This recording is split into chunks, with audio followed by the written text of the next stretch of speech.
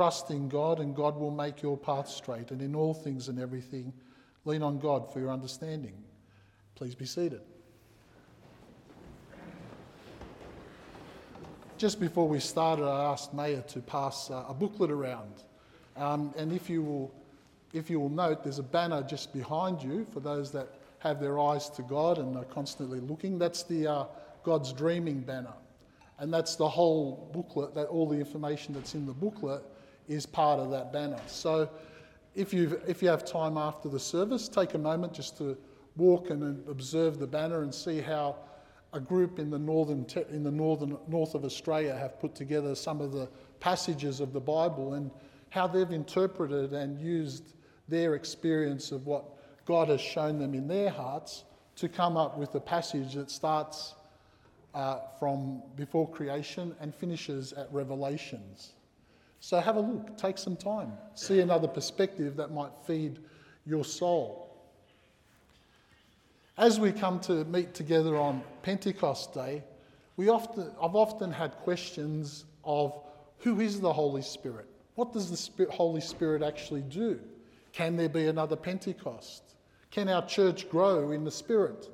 There's a number of different questions that come up. And I thought I'd take the opportunity to think about some of the things that I've heard as I've been here at this parish. You know, Rob, our numbers are kind of always hovering at a particular number. Are we going to grow? Is the Spirit going to be with us? How are we going to move forward as a church? These and many more questions will be answered in a little while, but stay with me as we go through this journey. Very often when we speak about the Holy Spirit, we don't speak about disbelief in the Holy Spirit. We speak about the idea that people just don't know who the Holy Spirit is.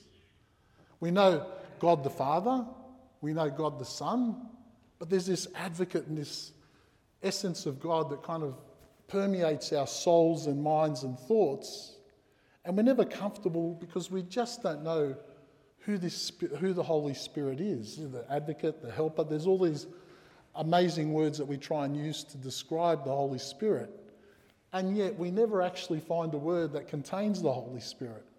It seems as though as soon as we've defined the Holy Spirit, there's a revelation from the Holy Spirit that steps outside those boundaries and shows us a whole new way of thinking and a whole new way of being in relationship with God. So sometimes it's not that we don't believe in the Holy Spirit, sometimes we just say, I don't know.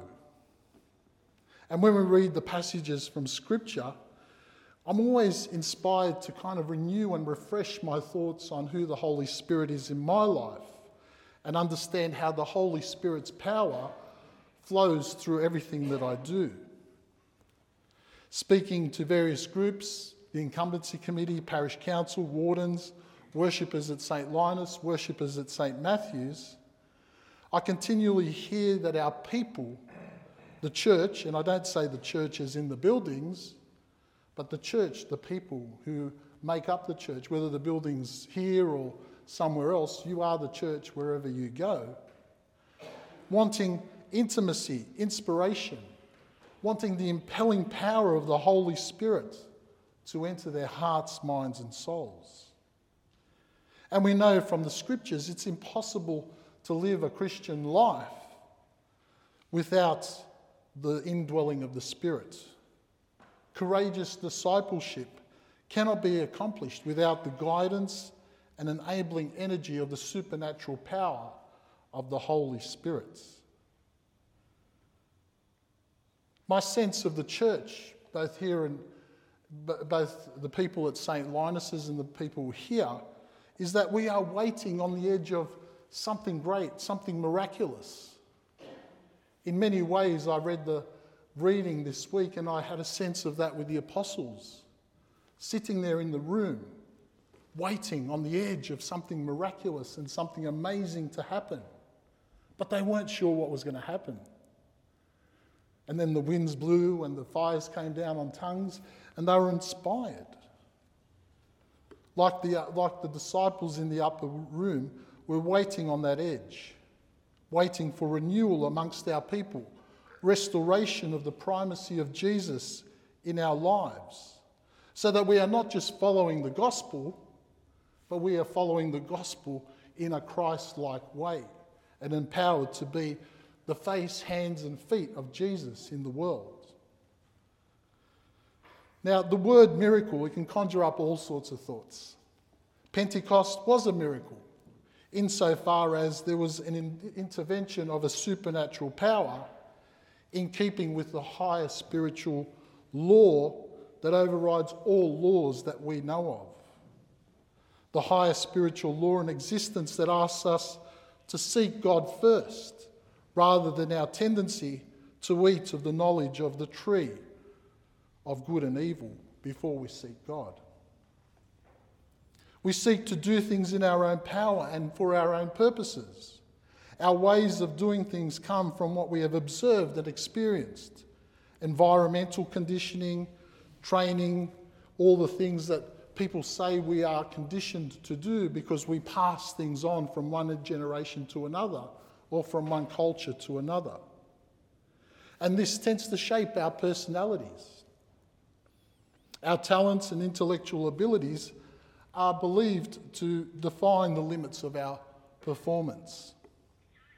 And so when I read Pentecost, I see the miracle. I see the miracle where the Holy Spirit was able to break through from the supernatural world into our world and empower and transform the apostles and the disciples who were there so that they can think and act beyond their limitations and beyond their own perceived boundaries and capacities. And if you look at the booklet that I just gave you, there's this amazing imagination of the Holy Spirit. It's about on the fifth last page, where you've got God and all the rivers of life are flowing from God, and the Holy Spirit is part of that. And you can see the Holy Spirit breaking through from heaven into earth and creating an endless theophany where God's presence is amongst us and the doors are never shut. And this higher power exercises a law that multiplies our human potential. The word impossible is no longer part of the dictionary. The impossible happens, where Peter steps out and everyone hears what he has to say in their own language of birth. It's no accident that we see the higher power exercising a law, God's law, on a day when we were celebrating the festival of Shavuot, which is the festival of the law given to Moses. So if you look on the calendar, June 5 and 6 is the festival of Shavuot. It's where the Jewish people celebrate the law being given to Moses, as well as the first fruits given to people. So on this day, the Holy Spirit breaks through from the law that's given to Moses to the law that is now not written on stone, but written in our hearts by the power of the Holy Spirit. And if we recall last week, we remember that Jesus prayed for those that were there and those that were yet to come, so that we would be one with the us, the Father, the Son, and that the Spirit would be left behind to help, as we see today in today's reading.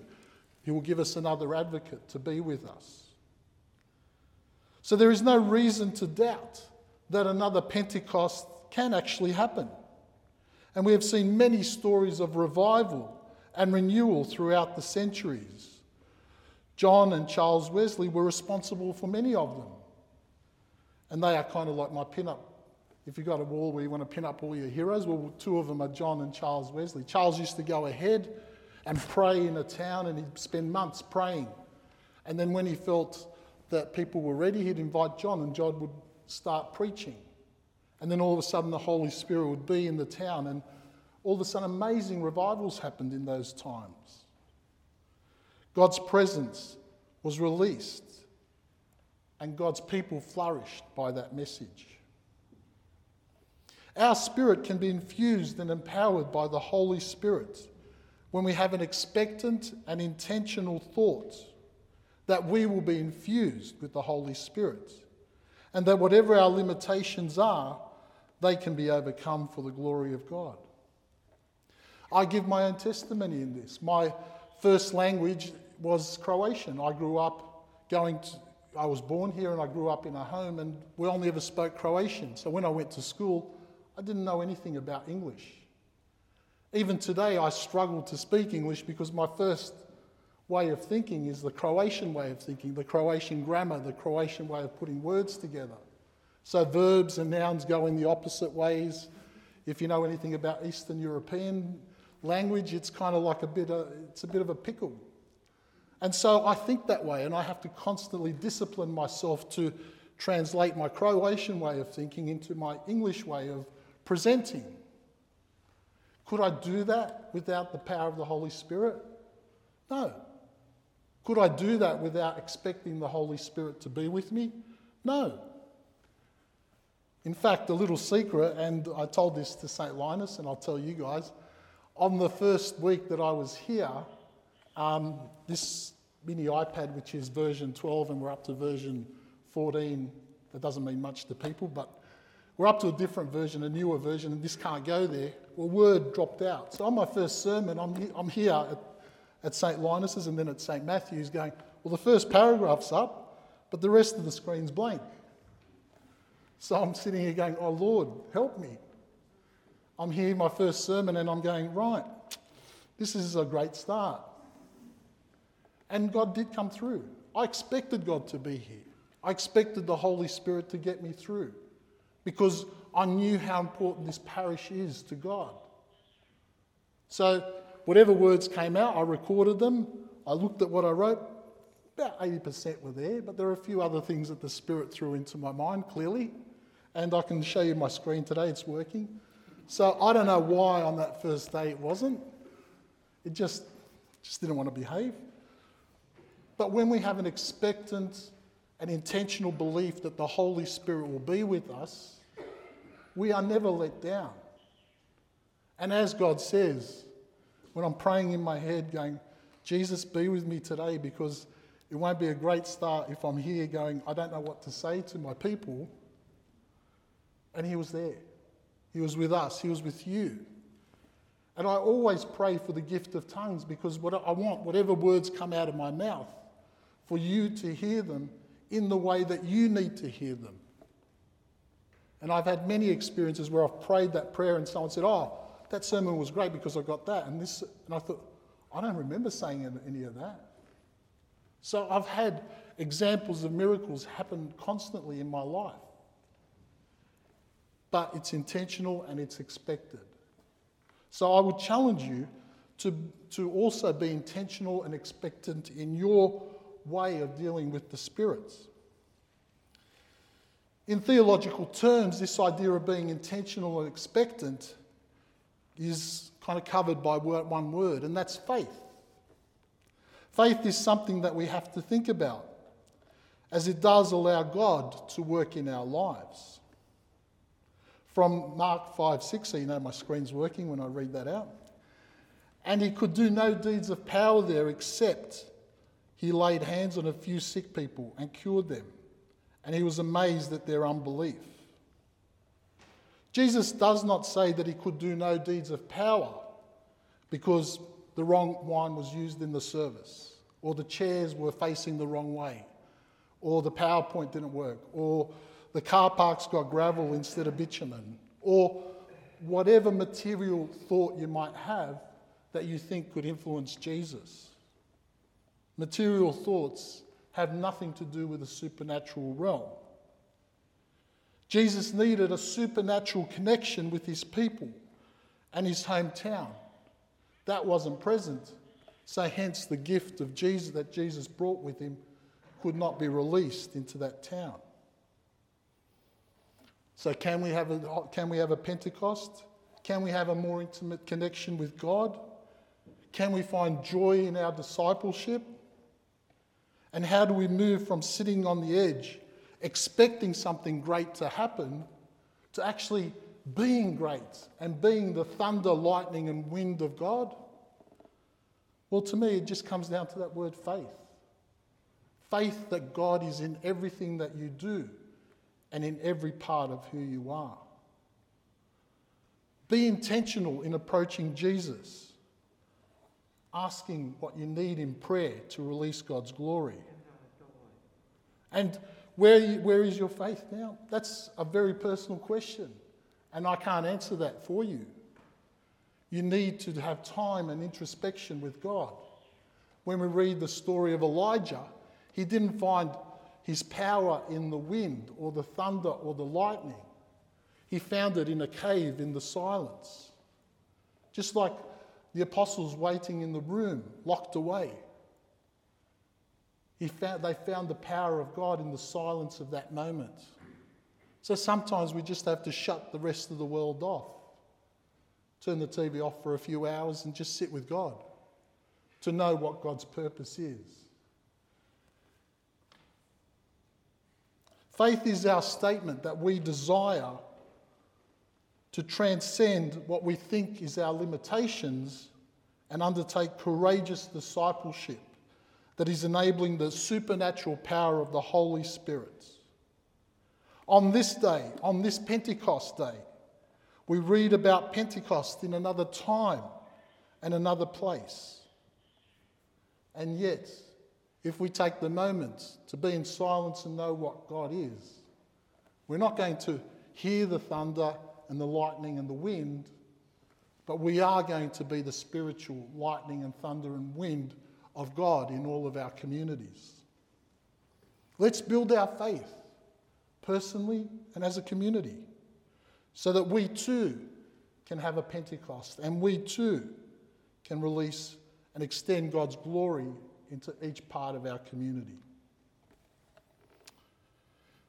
Live Jesus in our hearts forever.